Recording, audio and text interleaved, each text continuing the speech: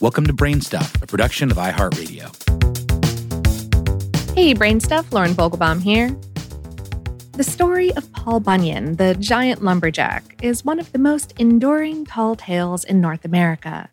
The folktale is a favorite in children's classrooms and is immortalized in cartoons and tourist attractions all over the United States.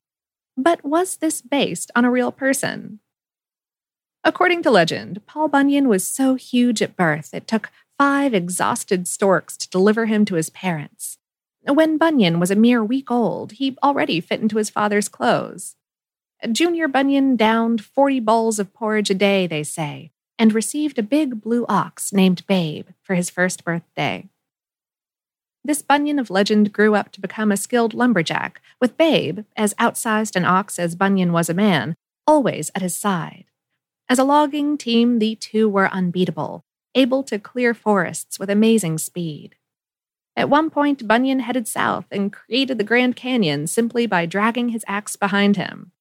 And Babe? Well, she tromped all around Minnesota's logging country. As she did so, her footsteps filled with water behind her, forming the state's famed 10,000 lakes. Of course, these are all literally and figuratively tall tales. But are they based in any fact? Well, maybe.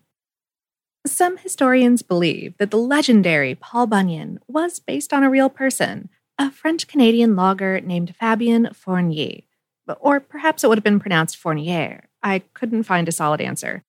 Either way, he was born in Quebec around 1845, then moved to Michigan after the Civil War to take advantage of the high-paying logging jobs that were readily available there. His brawn and 6-foot height, which is just shy of 2 meters, were noteworthy for the time and made him quite intimidating, as did his drinking and brawling. He died in 1875 during a fight in Bay City, Michigan, a wild town where lumberjacks went to party after every payday. His alleged killer, who struck him in the back of the head with a mallet, was acquitted in a subsequent trial that drew a lot of attention, helping spread the legend of Paul Bunyan to lumberjacking hotspots in Michigan, Wisconsin, Minnesota, and beyond.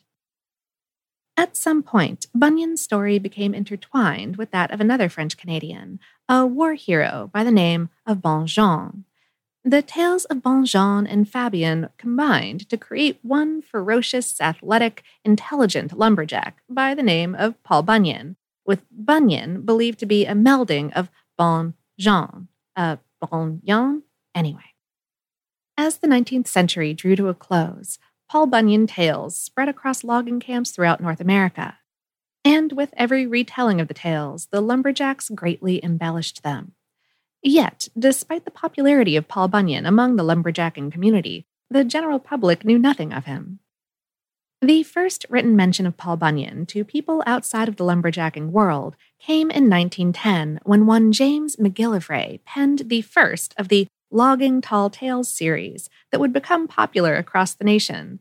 The piece ran in the Detroit News-Tribune. Then, in 1914, the Red River Lumber Company stepped in. The business, which sold its wood to local lumber yards through a national distribution network, developed an advertising campaign for its new mill in California. As part of the campaign, the business created a series of pamphlets featuring Bunyan, which were largely ignored. But the company published a revised version of them via a 1922 booklet titled The Marvelous Exploits of Paul Bunyan.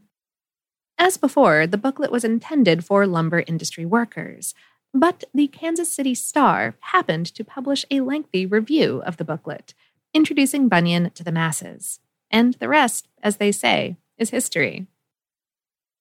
The American public quickly became enamored with the massive lumberjack and his colorful bovine companion, especially kids. Soon, Bunyan was the subject of comics, books, and operetta, and even poems by the likes of Robert Frost and Carl Sandburg. And numerous towns began claiming him as their own, from Minnesota to Bangor, Maine, which boasts to have possession of his birth certificate. Today, many towns hold festivals in his honor. You can catch a Paul Bunyan lumberjack show in states like Wisconsin and Florida, where lumberjacks and Jills compete in activities such as axe throwing and log rolling. And June 28th is now known as National Paul Bunyan Day, making Bunyan one of America's official folklore heroes.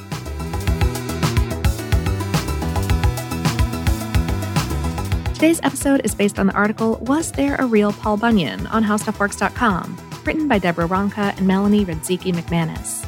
Brainstuff is a production of iHeartRadio in partnership with HowStuffWorks.com and is produced by Tyler Klang. For more podcasts from iHeartRadio, visit the iHeartRadio app, Apple Podcasts, or wherever you listen to your favorite shows.